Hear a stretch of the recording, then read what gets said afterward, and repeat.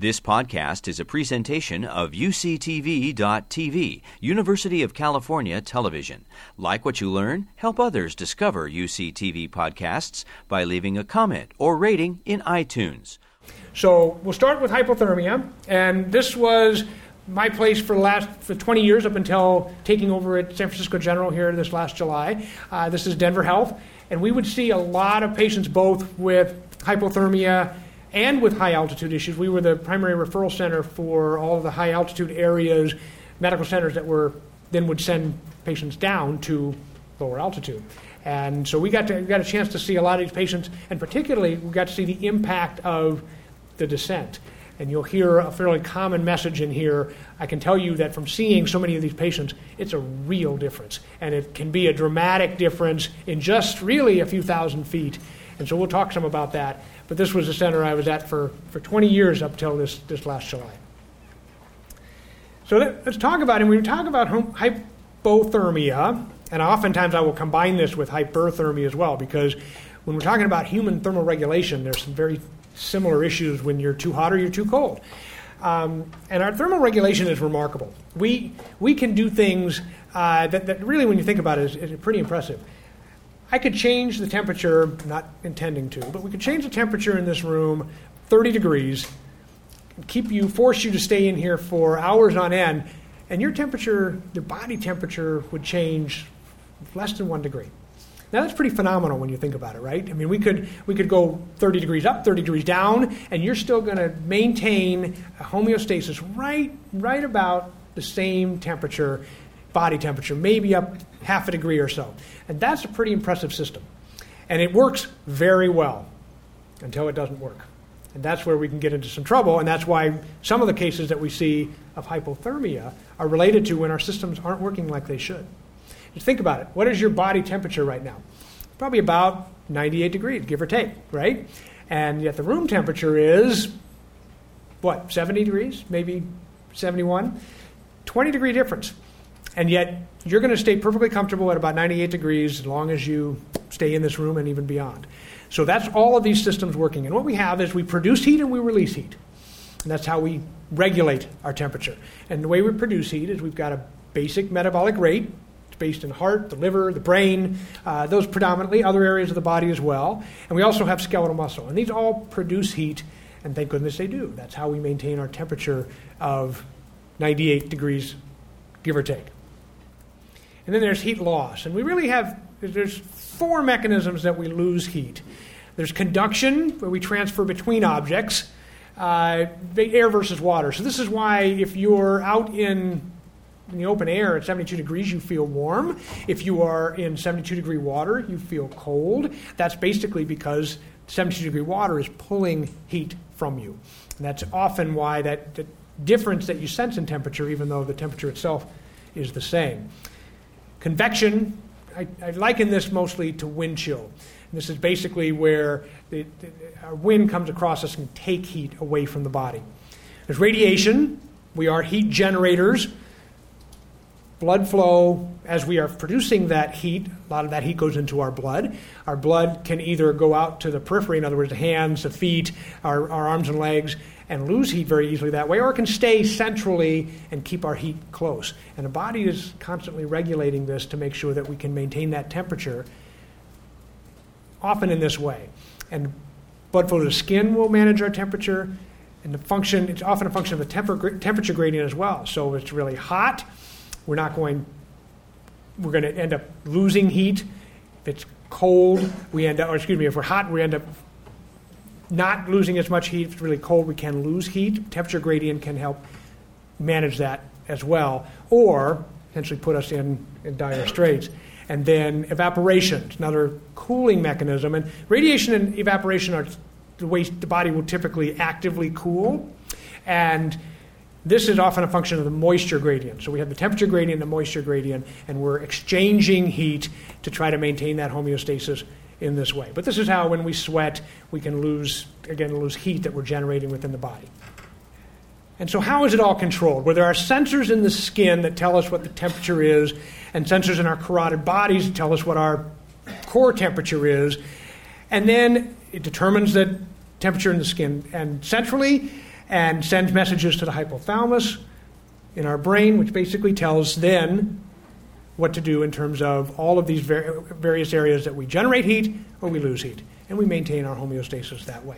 And it works really well.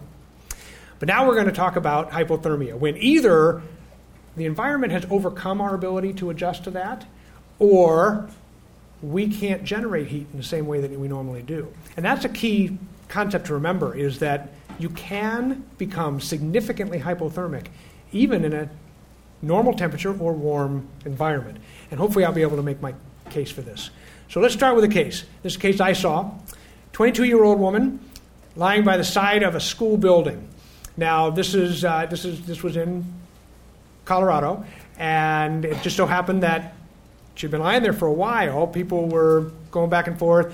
As the morning went on, a number of people passed her. Nobody thought too much of it. Eventually somebody noticed that she wasn't really moving the way she should, and this didn't look right, so they checked in on her, and sure enough, she had no pulse. So pupils were fixed and dilated, which means they were blown. When we look at the pupils, often we look at brain function underneath. Is sometimes a component is shown by whether the pupils respond. Her pupils weren't responding at all. In fact, she didn't have any cardiac activity when the paramedics showed up and put her on a cardiac monitor. She was in asystole, which is basically cardiac standstill. The heart's not moving at all.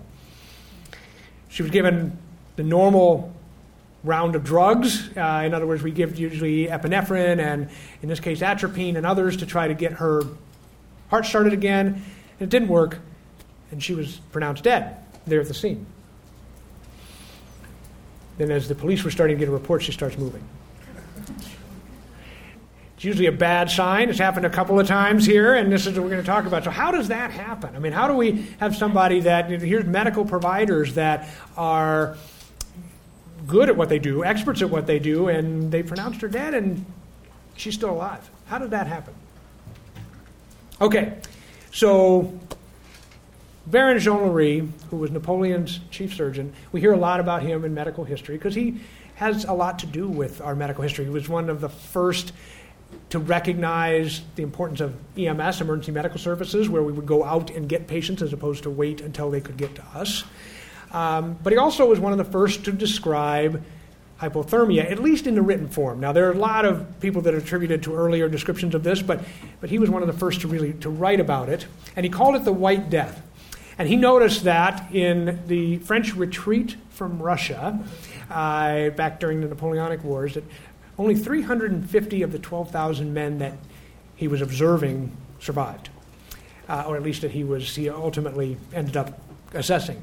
And which do you suppose they were? So the way that the military works there is that the higher an officer you were, the better position you got next to the fire. So what they would do is they would march all day, and then at night they would set up a fire. And the higher officers would be able to get closer spots to the fire, and the lower-ranking soldiers would be further away from the fire. Now, who do you suppose? And so it often was a freeze-thaw, and obviously this was Russia in the winter, and I think we've all heard about the episodes that he was involved with, extremely cold. And there would be a freeze-thaw phenomenon that went on. Who do you suppose did better? So when I first heard that, I said the ones that were close to the fire, because they would be able to maintain their temperature better. And in fact, it was just the opposite. It was the folks that were the furthest away, or at least many of them that were farther away, that were more likely to survive. And why is that?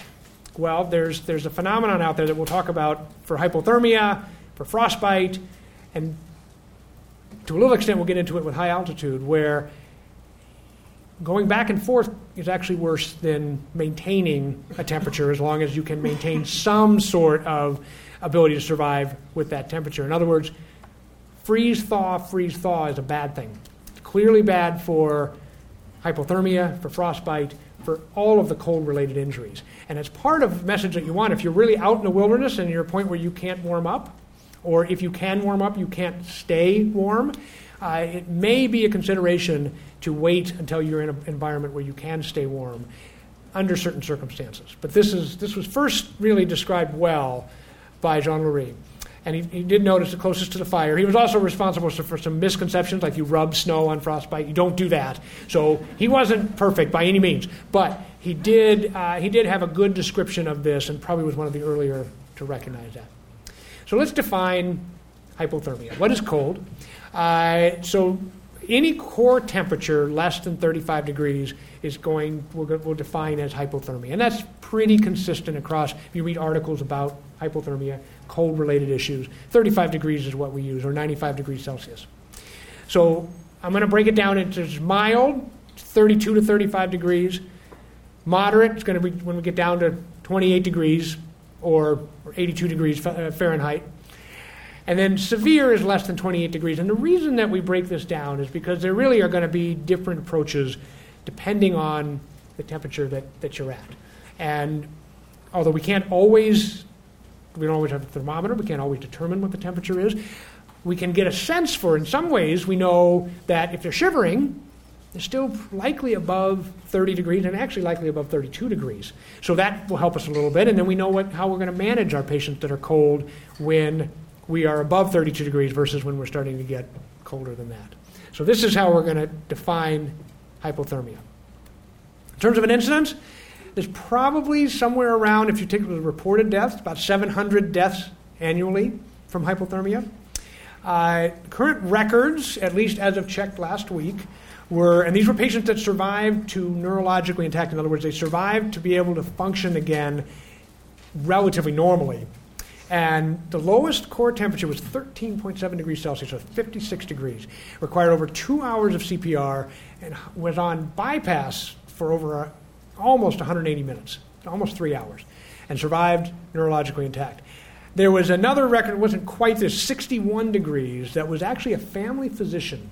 And I heard her speak at a conference once. It was really phenomenal to listen to this because she described very clearly the process of going into essentially death by hypothermia. She was out cross-country skiing in northern Minnesota and got lost.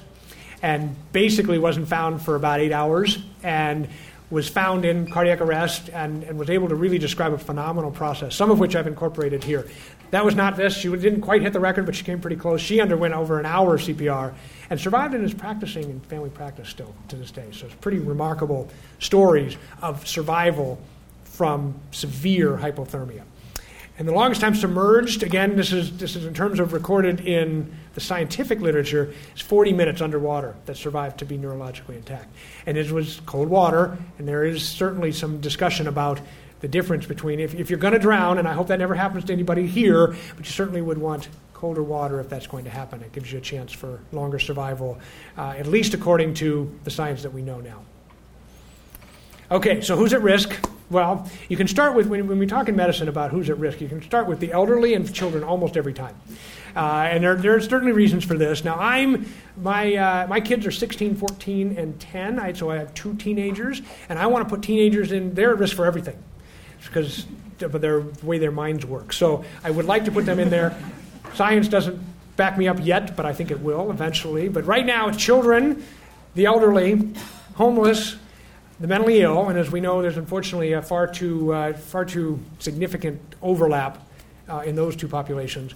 Anybody with impaired thermal regulation, so alcohol, drugs, burns, sepsis and infectious issues that can't do the regulation that we talked about. So when those systems that we talked about shut down and are no longer able to do that phenomenal balance of temperature, then we're at risk. And medications that patients are on can sometimes, or their prescription medications, and even occasionally non-prescription, but particularly things like a medication class called phenothiazines, barbiturates, certain types of medications can put us at risk for hypothermia as well. Now, I made this point earlier, but anybody who cannot produce heat is going to be at risk for hypothermia. And in fact, there was a really nice study that was published in JAMA, which is the Journal of the Association or American Medical Association. It's one of our most prominent journals that looked at almost 500 victims of hypothermia and how they were managed. And guess what? 69 of them came from Florida, where you would not imagine hypothermia would be. But it emphasized the point that you can get cold in a warm environment.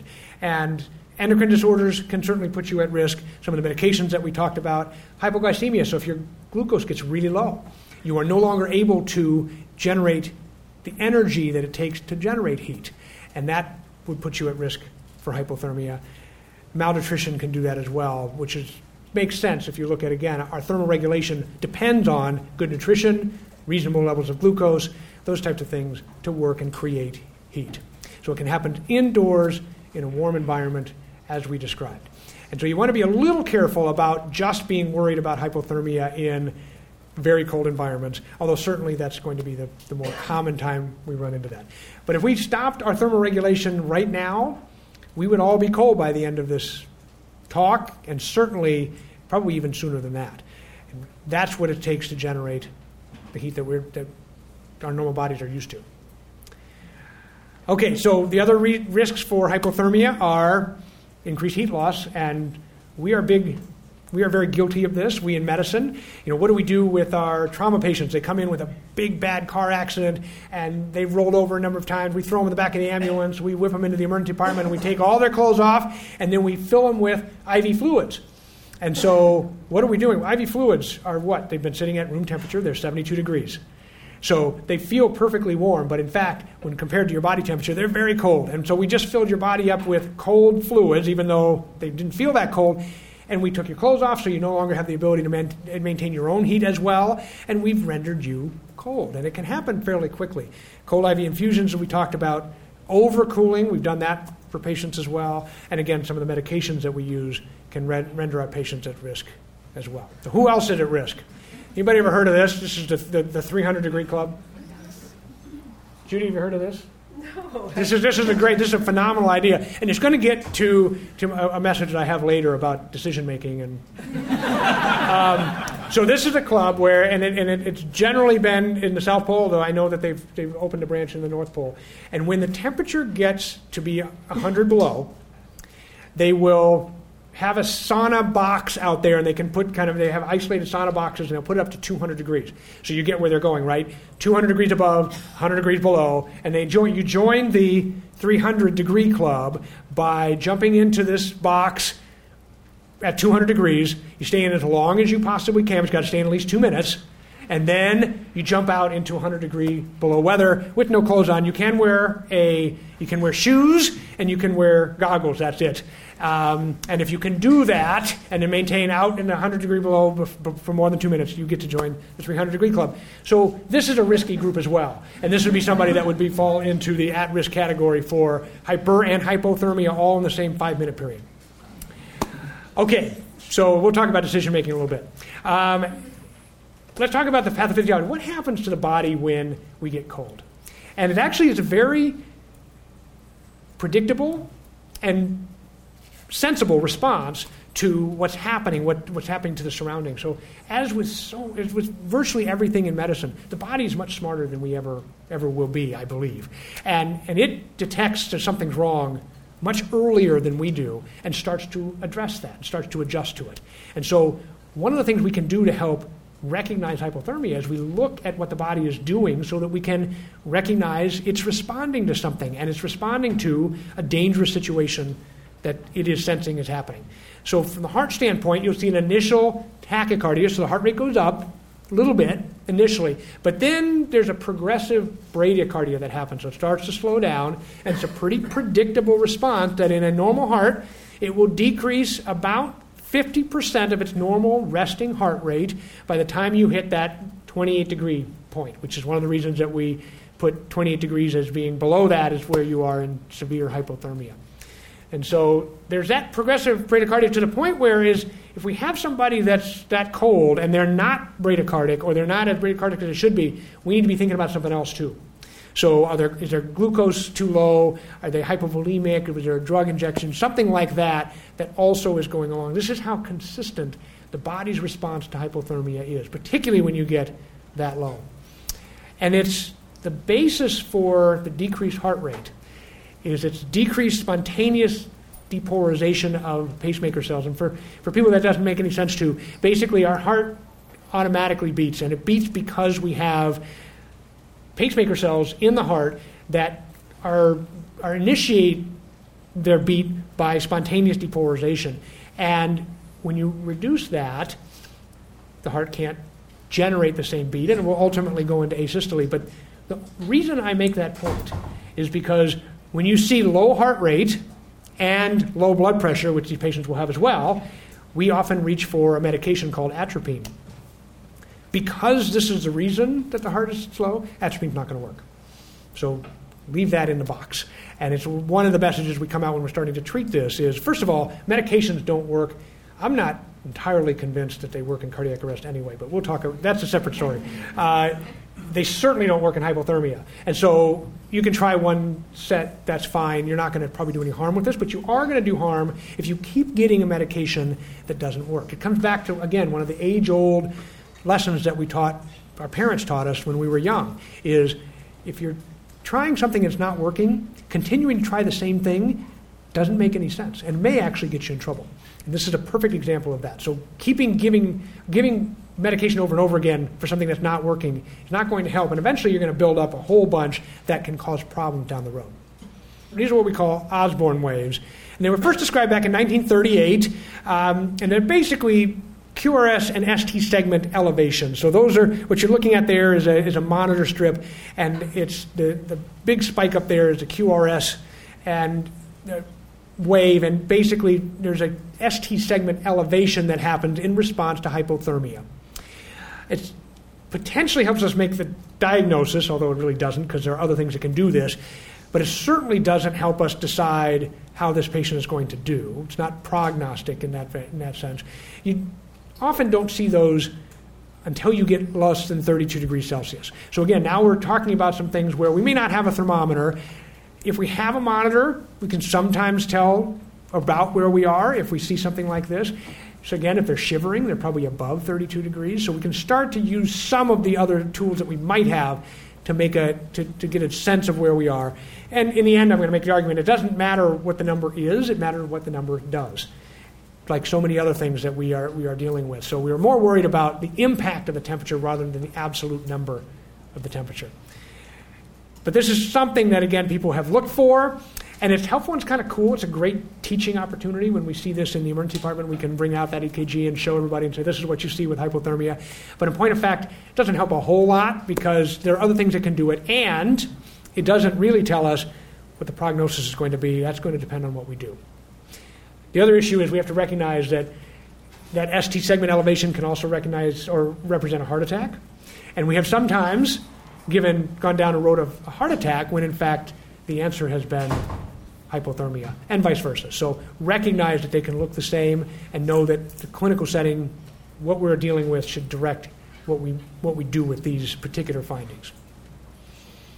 All right. The other thing that happens, so we talked about what happens to the heart. Now what happens to the lung, the respiratory status.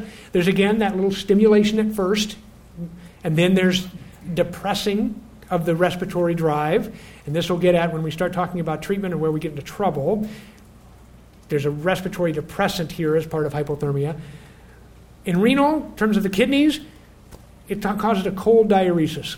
And some of you have kind of experienced this probably when you've been cold, is that we have a tendency to need to pee more. The problem is it's a very dilute urine that is clearing out our fluid, the fluid that we have, but not the waste that the urine is meant to get rid of.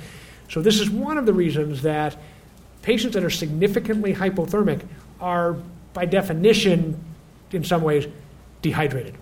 And part of the treatment is going to be certainly to rehydrate them.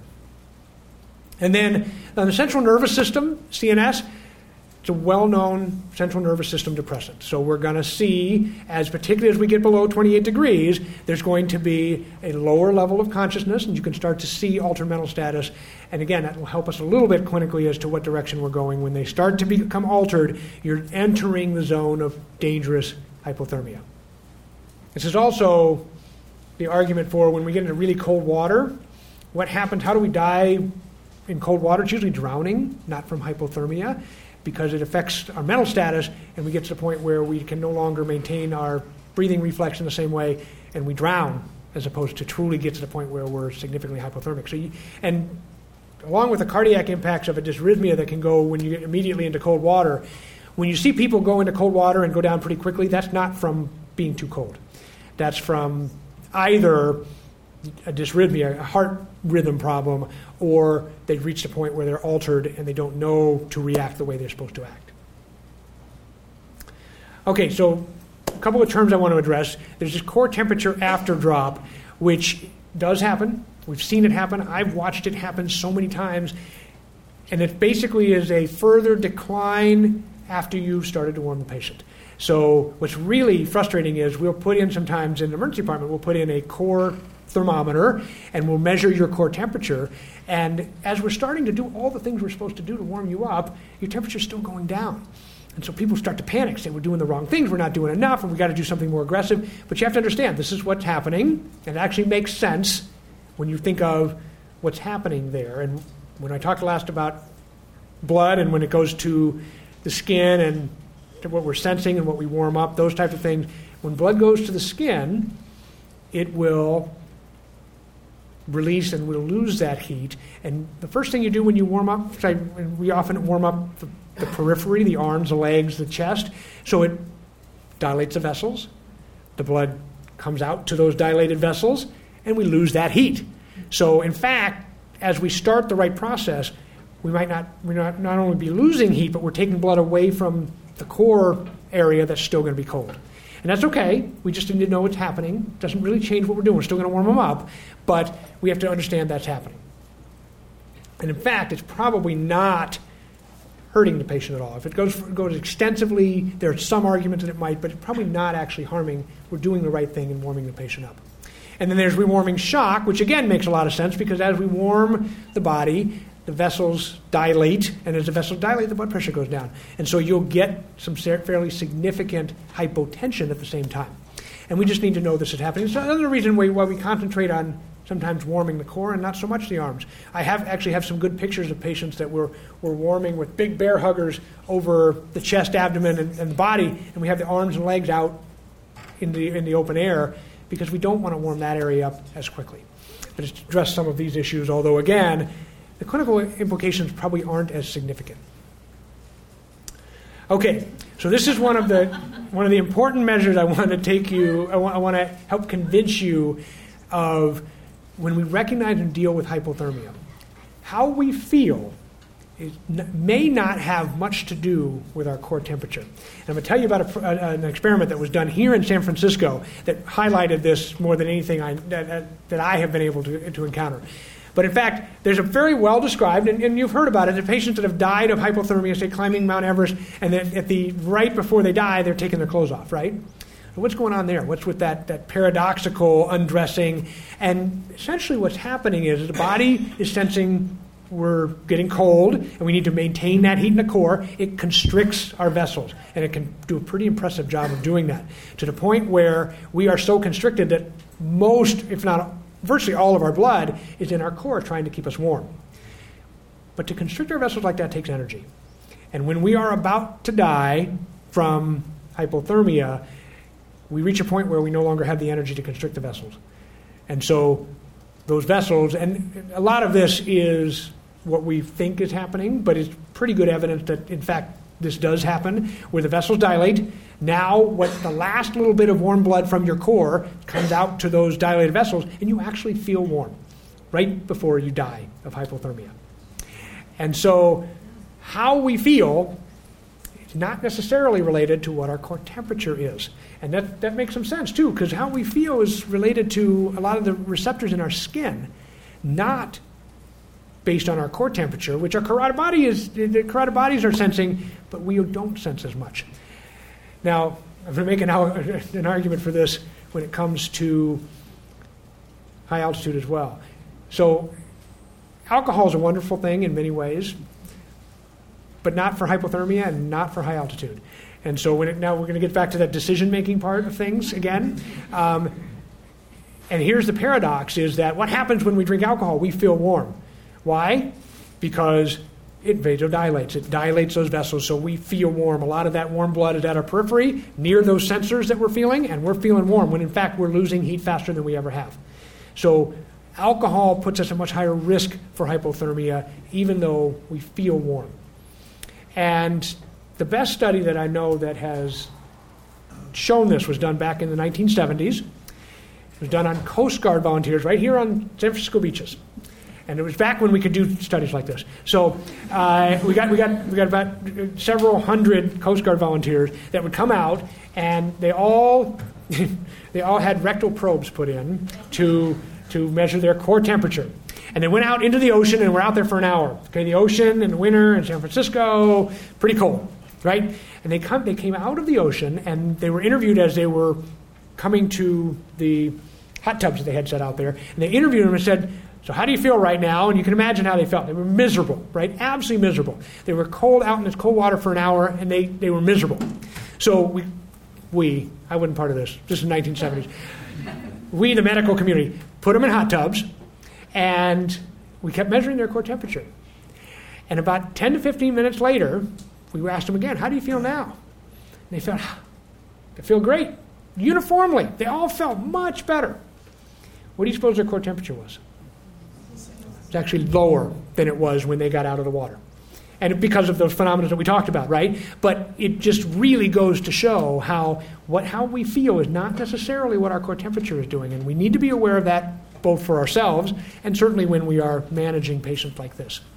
So recognizing that, we're not going to necessarily go how patients feel, and we're going to recognize also that this also makes sense why alcohol can be a bad thing when it comes to hypothermia.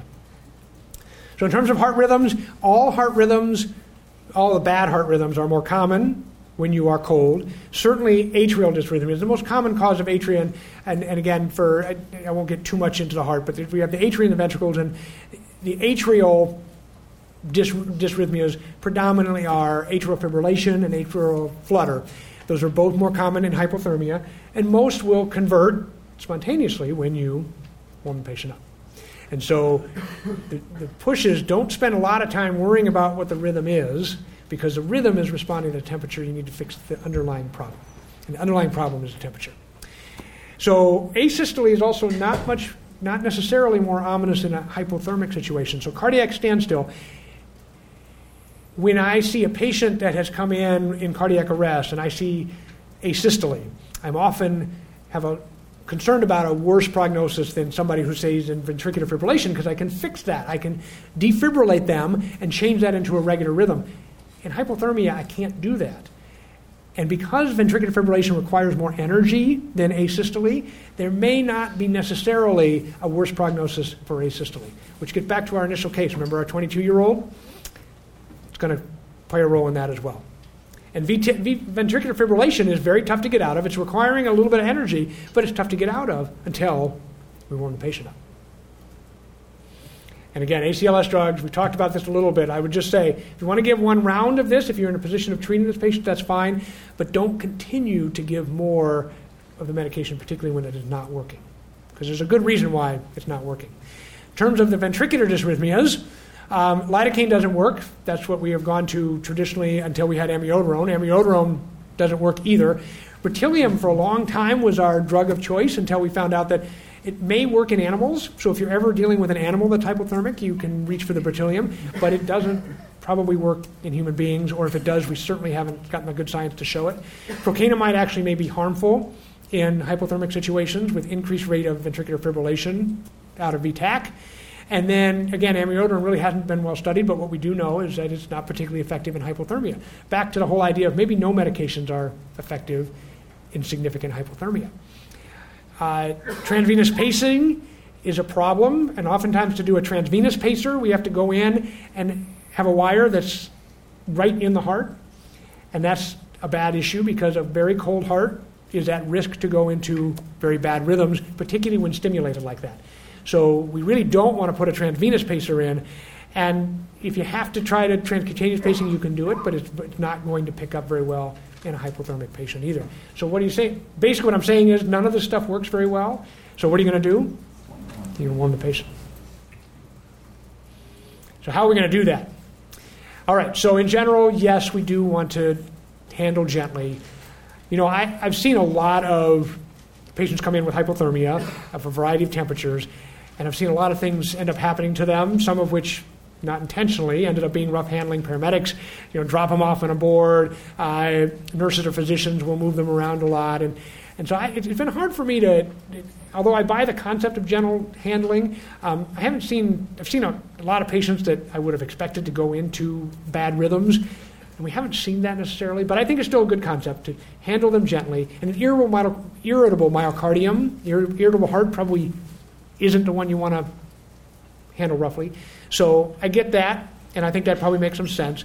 You want to get them out of their cold and wet clothing. I think that makes a lot of sense as well. Cardiac monitoring makes some sense in these patients because they can go into a significant problem rhythm spontaneously. And then peripheral IVs, because central IVs, again, risk irritating that heart. So we want to get access because we want to give them fluids. As we talked about, they're going to be dehydrated, and part of that treatment is going to be to give them IV fluids.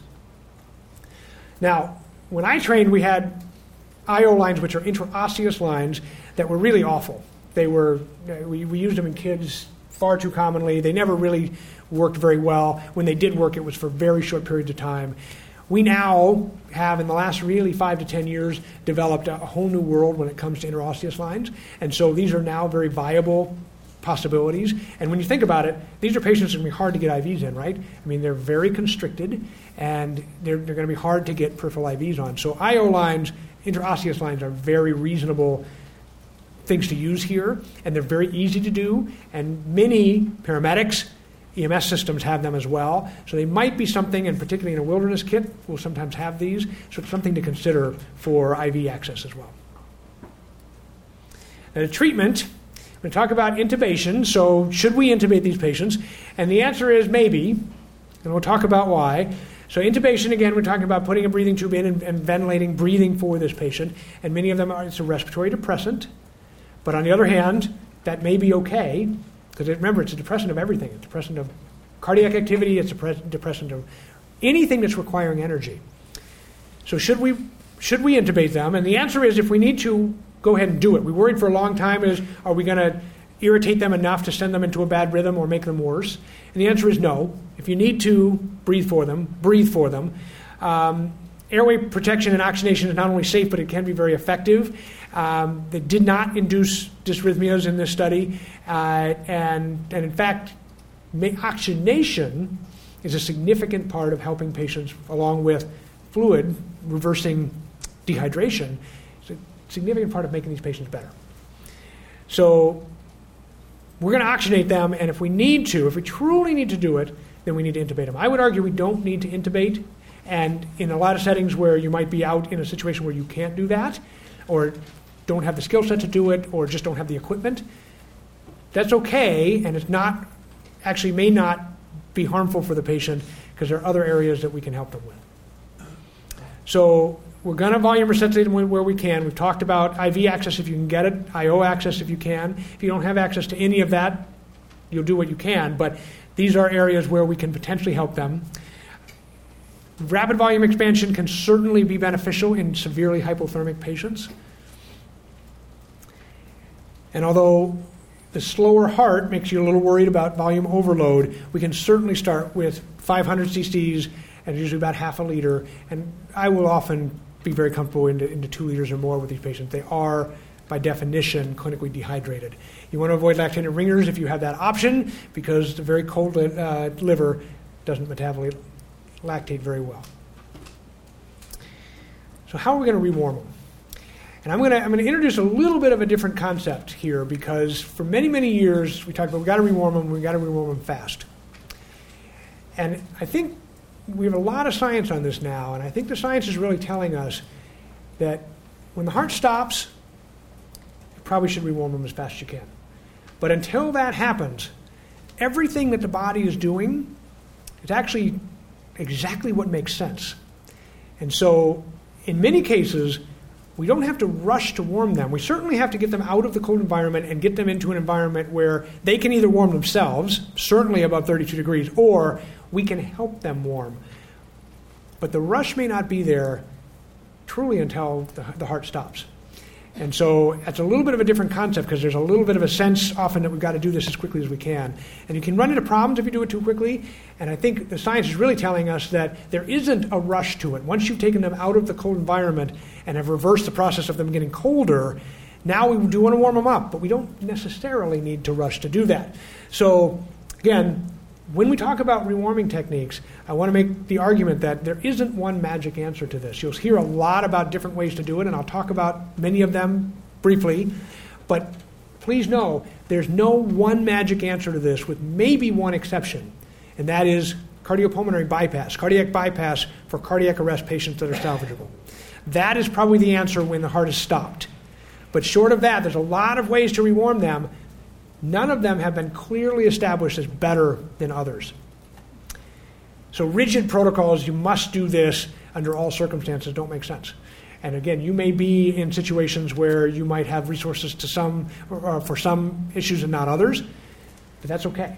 We don't necessarily have one way to rewarm them. In fact, there are many ways to rewarm them. So there's a passive way of rewarming them. That's basically stopping them from getting colder, getting them out of the cold environment, and letting them rewarm themselves. And for anybody who's still shivering, this is absolutely the answer. Get them out of the cold environment, get them out of their wet, cold clothes, and let them warm themselves up. And they'll do it, and they'll do it very effectively in the right time for them.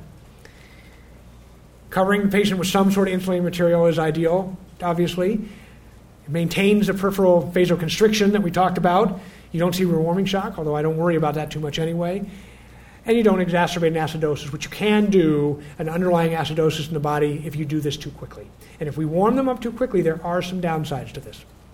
And it has a rewarming rate of probably somewhere in between 0.5 degree and 2 degrees Celsius an hour. Now for the active rewarming, now we're at a point where we're going to actively do something to warm these patients up. There's external and internal ways to do this. And I would argue the indications are if the patient's truly unstable. So although the definition of unstable in a hypothermic patient is very different. By definition, their heart rate is slow and their blood pressure is low, and that's okay. So cardiovascular instability is basically at a point where it's not able to maintain life, almost cardiac arrest, that we really need to start acting quickly. Inadequate rate or failure to rewarm, and again, realize that we may not need to be in as much a hurry as we thought. If the endocrinology, or if it's an endocrine problem that's causing really the inability to create heat, then you're going to need to do something here, because once again, it doesn't do any good to let a patient warm themselves if they can't warm themselves. Now that's the minority of cases, but if that does come up, it's something that's certainly to address. And then traumatic or toxicology, to take certain drugs that, again, vasodilate, and something that would need to reverse, that would be another indication to more actively warm these patients. Moderate or severe is a relative indication for active rewarming, when they're not able to generate shivering, warm themselves at a reasonable rate. All right, so what are the things we can do to actively externally rewarm? Well, we can immerse people. I don't know if you've ever done this. You can put them in a hot tub, basically. It's what we did with the Coast Guard volunteers. And it works. And it does, it warms their periphery. They feel better sooner. And military has got some good experience with this. And so if you have access to a hot tub and you don't mind managing patients in hot tubs, some of them, that work great. As long as, again, you can maintain that warmth, that will work. Plumbed garments, so things like I've got a patient here that I took care of in Denver, where we've got this big one called Bear Hugger, and there are other garments that can help warm the patient externally. Water bottles have worked. There's other radiant sources, so you can also see. I think I've got these are heat lamps, and those work pretty well. Again, kind of warm the environment around the patient. Warm blankets, forced heat air, that's what this is. It's kind of a bear hugger that forces warmed air through them. Those can certainly be very effective. And then we're going to get into core rewarming ways. So airway rewarming is a great way to rewarm patients. Now, you do want to warm that air that's going in. You could do that a variety of ways. It's indicated in most cases. It's inexpensive, it's easy to do, and it's really no downside to it as long as you do it carefully. It's non-invasive, low cost, and ensures the adequate oxygenation that we talked about. So oxygenation is important for these patients as well. Should be probably humidified air if you can, and a low thermal conductivity of dry air makes it a little less effective as a heater. And you do want to be a little bit careful because the temperature needs to be pretty clear at 42 to 45 degrees. You get much warmer than that, you're going to start burning the airway, and that's obviously not a good thing. And you get much colder than that, you're not going to be very effective. So you really want to try to get it within that temperature. And I realize that that's not always going to be available in all environments. So the ACR is for active core rewarming, and there's also heated irrigation. So there's a lot of ways to do this. And this is basically taking warm water and trying to warm the core with warm saline. And so you can do gastric, so you can put an NG tube down, a tube that will go through my nose, down into the stomach, and put a bunch of warm water in there. And that's one way to warm the core up. You can do esophageal, where you're basically trying to warm the esophagus up. You can do colonic, do warm water enemas. Thoracic, where we will do chest tubes, or even, in some cases, do a thoracotomy, where we open up the chest and warm fluids pushed over the heart and the core body at that point. And a lot of this is pretty dramatic, and it can warm bodies up. But the issue is often it's probably not much more effective than some of the less invasive ways that we are doing it. Until you get to the point where you really need to do it quickly, when the heart has stopped and we need to quickly warm these patients up, and then again, that's bypass. That's when we go in and really take your blood volume out, warm it, and put it back in. Heat transfer is minimal in some of these ways due to low body surface area that's actually getting the exchange, so you need to be careful about that. And then it should reserve for those that are not responding to the other things that we've talked about already, which are going to respond. Most patients are going to respond pretty well as long as we're not in a hurry. And I would argue we don't have to be in a hurry in most of these cases. Mediastinal irrigation through a thoracotomy has been described, but hasn't really been all that successful. Peritoneal dialysis works, and again, it's a way to kind of get into the peritoneum and warm them, and you basically delivers a heated diacylate into the peritoneum. You can infuse 2 liters, and then you got to take it out in about 20 minutes because it'll cool down and then put some more in. And it can be used in patients that are not perfusing, so that helps as well. It also warms the liver up, which is a significant organ that's creating heat, so generating heat. So that will work. And it'll warm about 1 to 3 degrees an hour, but there are also complications related to this that you can imagine. This is one of the descriptions of an endovascular warming device that actually we had used in Colorado over the last several years. It looks like this, and it basically you go in through the femoral vessel in the groin, and you deliver warmed fluids through that. And we had been doing something similar to this in the past, where we'd go in either an artery in the groin or a vein in the groin and deliver warm fluids through that. And it's a way to get a core temperature warm as well. These are called, and then there's extracorporeal ways of doing it, cardiopulmonary bypass. We're basically taking the blood out of the body, warming it, and putting it back in. And bypass is the best way to do it. There's atriovenous, which is basically you put a catheter in that takes blood out through the artery, puts it back into the vein that's warmed now. You can do a venovenous, which is basically out and in through a vein, and hemodialysis as well. You can take it out and dialyze patients, as we talked about, warming them at that time and put the blood back in. So these are effective. I would say that the best studied and most effective if you're really in cardiac arrest is cardiopulmonary bypass. And those cases that we talked about, those extreme cases that survived, are almost uniformly ones that ultimately went cardiopulmonary bypass, where basically we took their blood volume out, we warmed it, we put it back in.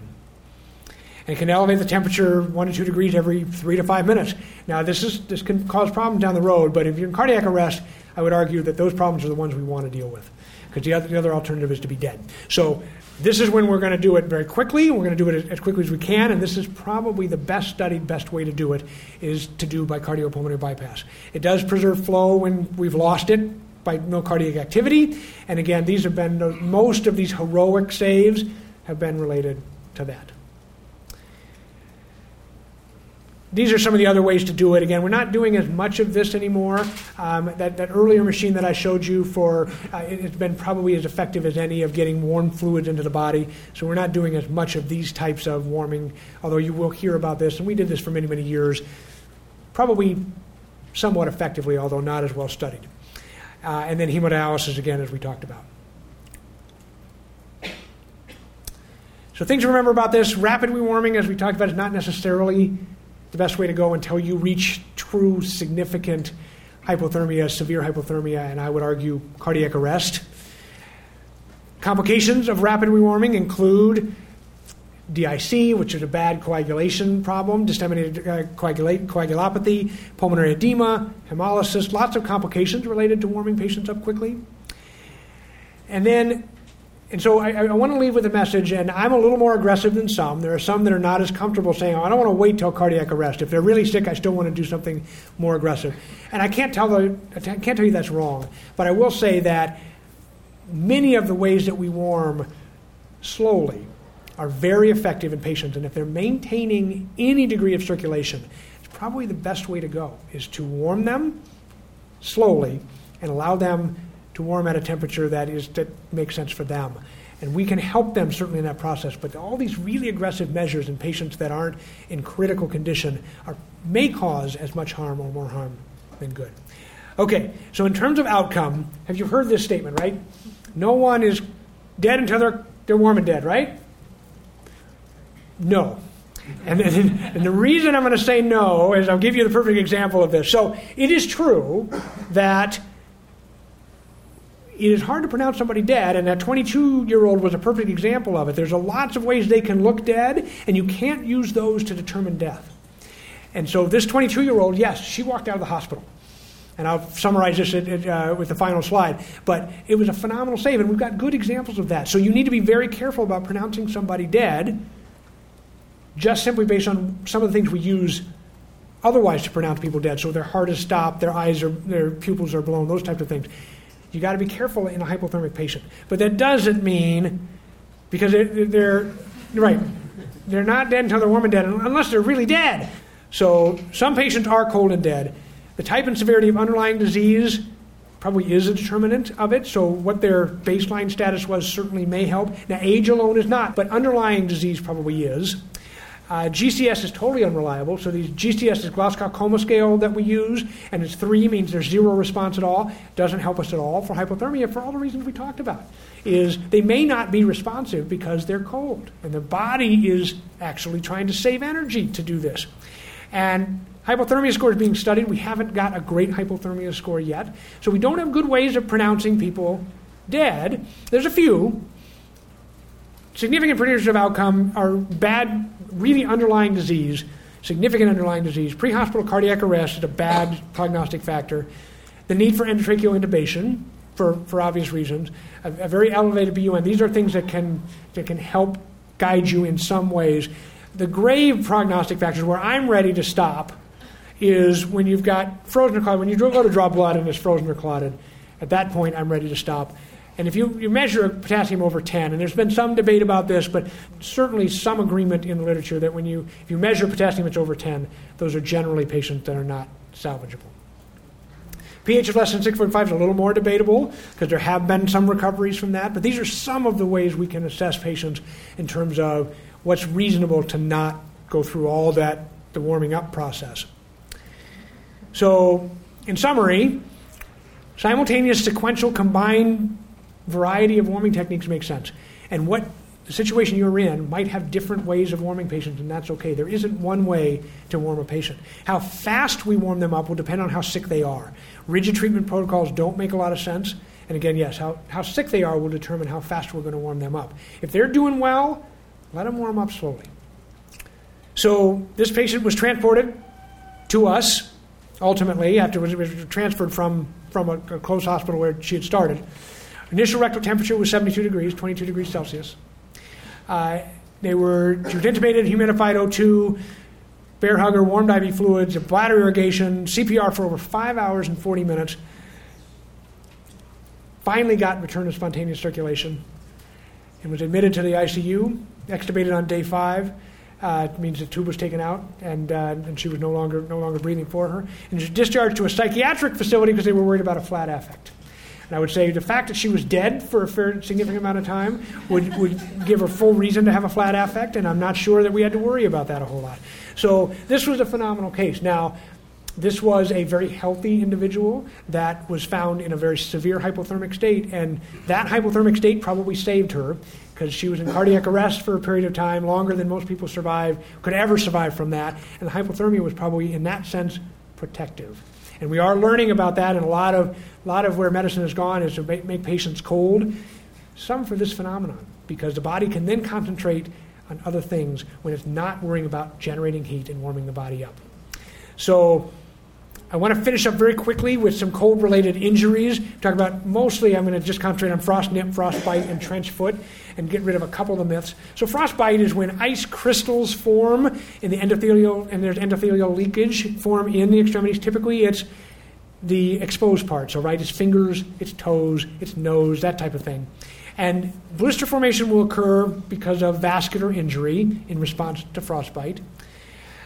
So we have degrees. First degree can look a little bit almost like a sunburn. You can get, then it progresses to second degree, real kind of almost necrosis in third degree, and then there actually is fourth degree. This is a fairly famous case that people have talked about on Everest that was that truly white response to frostbite. The treatment is rewarming. It's a rewarming bath. Now, this is tricky because as we rewarm, it's going to hurt. So we want to ideally give them something for pain if we can.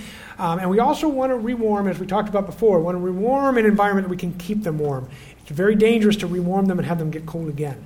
So if you're really out in the wilderness at a point where you can't maintain them in a warm environment, then you might want to consider delaying warming them up. And it gets back to that phenomenon of freeze cold or freeze warm is clearly not very well tolerated. Pain control is going to be important. Ibuprofen actually helps reduce some of the pathologic process, so it would be part of it along with narcotics. I had an interesting case back to our decision-making issues. We had a guy who went out on a weekend warrior, played rugby, doesn't usually play rugby, but decided he was going to do this all day, got home, was really sore, decided first he was going to drink a whole bunch of beer. When that didn't work, he decided he was going to ice his legs, and the idea was the way he's going to ice his legs is he's going to stick them in a big trash can full of ice. And it made perfect sense until he had just one beer too many and passed out. And he woke up about 2 hours later with very substantial frostbite to virtually his entire legs. And he came in, he was in a lot of pain, and then as we warmed him up, he had more pain. And I used more morphine on that patient than I have in probably weeks combined on other patients, just to keep them warm. He unfortunately lost both his feet in this bad case, but it was very clear how painful not only the cold part is, but the warming up of it is. Tetanus, antibiotics for certain situations, there's some certainly debate on that. There's no evidence for heparin thrombolytics, hyperbarics, those types of things for frostbite injuries. And you talk about the old adage, frostbite in January, amputate in July. Certainly there are some situations where we know that ultimately amputation is going to be the case, but we don't necessarily do that right away. Trench foot is actually the most common cold-induced injury. It doesn't necessarily have to be cold. It's more long periods of time in the water. The military, again, has had an unfortunately extensive experience with this. It's numbness and pain, and as the foot is cool, they tend to do worse. Erythematous, edematous, and the treatment is going to be bed rest, elevation, warming, and drying at room temperature typically is how we're going to manage these. So in terms of final thoughts for this, and then we'll take a quick break here, but if you don't think about it, you're going to miss hypothermia, and a lot of times it's because the body is showing you in sometimes subtle ways what's happening. Body is overwhelmed. How aggressive you are is going to depend on how sick the patient is. Medications really aren't helpful in most situations. Give fluids. Be careful with that, but certainly give fluids. You can cool fast, so it's different. Hyperthermia, we do want to cool very quickly, but we're going to warm slowly unless they're in truly critical situations. And re-exposure is bad across the board here. Don't give them up for dead. There's a lot of things we can do to assess patients. There have been some heroic returns on patients when there is some sign of life. And although we don't warm everybody up, we do tend to warm them up before we pronounce most patients. And again, teach prevention, because this is where we stop it. And decision-making results in a lot of where they are when they have to come see us. You've been listening to a podcast by University of California Television.